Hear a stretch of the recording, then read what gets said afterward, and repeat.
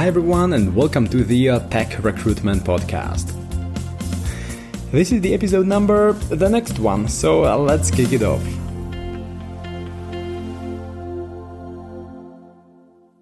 Hi everyone and welcome to the Tech Recruitment Podcast.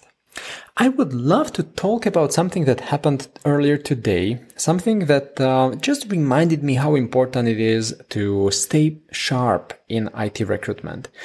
We need to pay attention to details because candidates are trying hard to get jobs, especially this one candidate who applied for a DevOps position.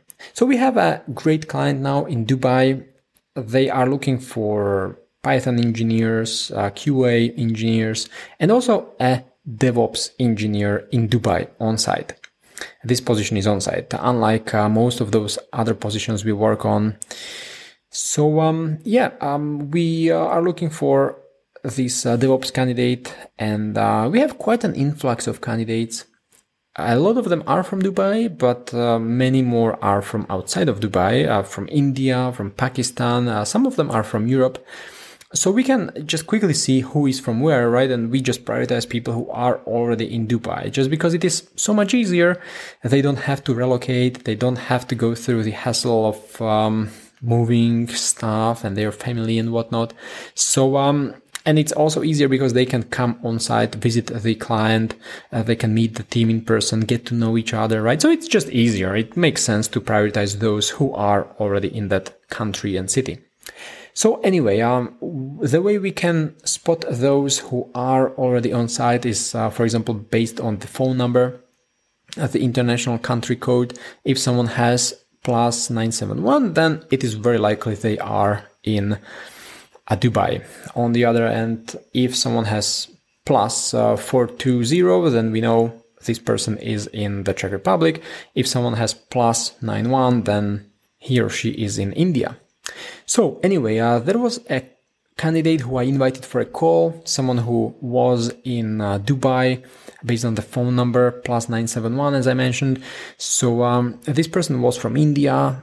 So we hopped on a call. I pitched the company. I pitched the vacation, what a cool opportunity this is for someone like her, someone senior with DevOps.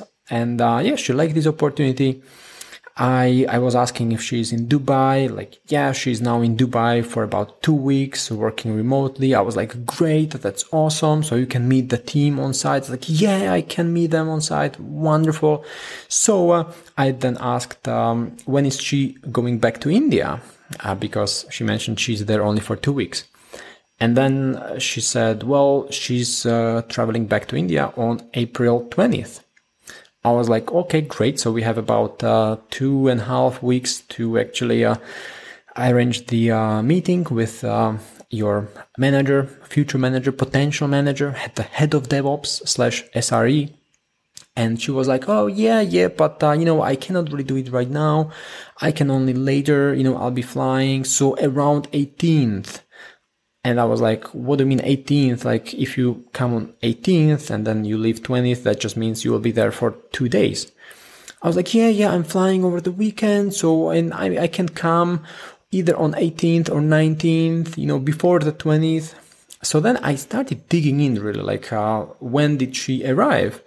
And then it all started going downhill. She eventually mentioned that she's actually not there just yet. She will only fly around 17th, and then she will be in Dubai available on 18th, 19th. So apparently she's only flying for a longer weekend, weekend getaway probably, while she told me before that she's working already from Dubai remotely.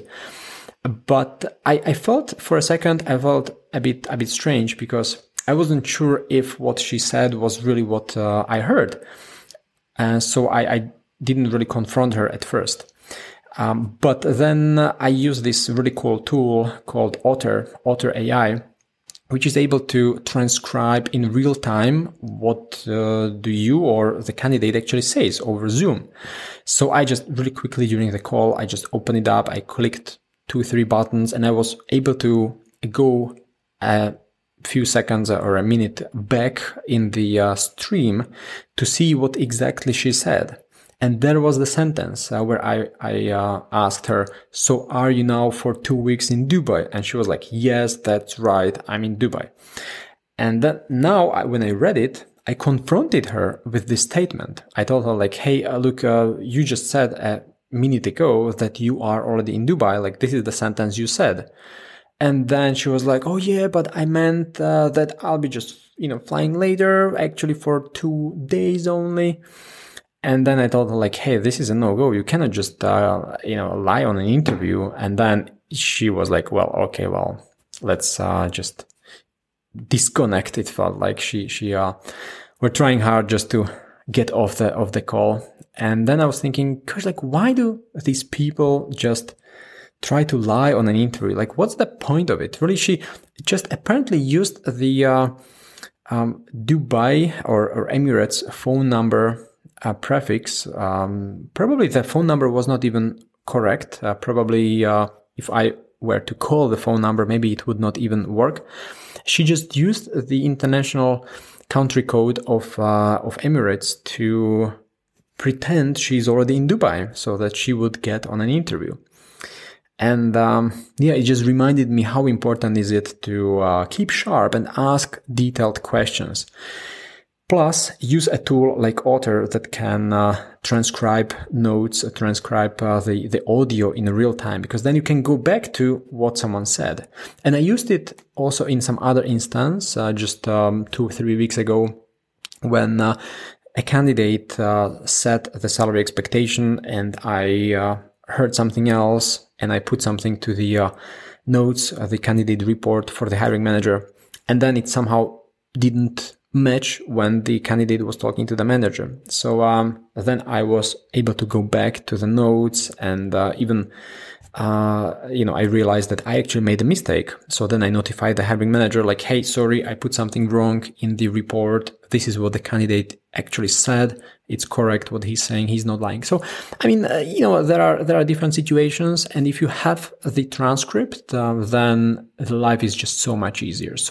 And especially if you also work with a team, you can then just compare how do other people lead the interviews, what do they say. You can go through the transcript really quick. So I would totally encourage you to start using something like Otter or whatever other tool out there for this live transcript, so that you can take advantage of it when you need it, like in this situation now.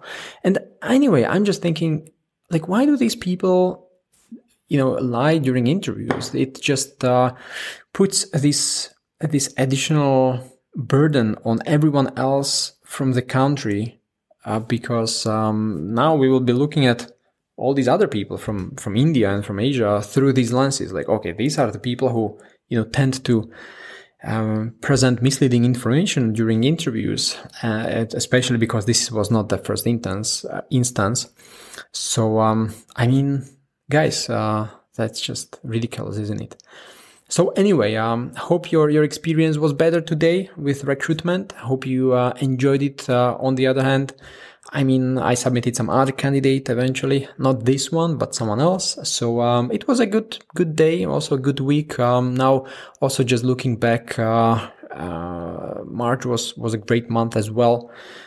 I had 3 placements, so that was quite cool. So anyway, it's Friday afternoon, 7 p.m., so I guess I'll call it a day.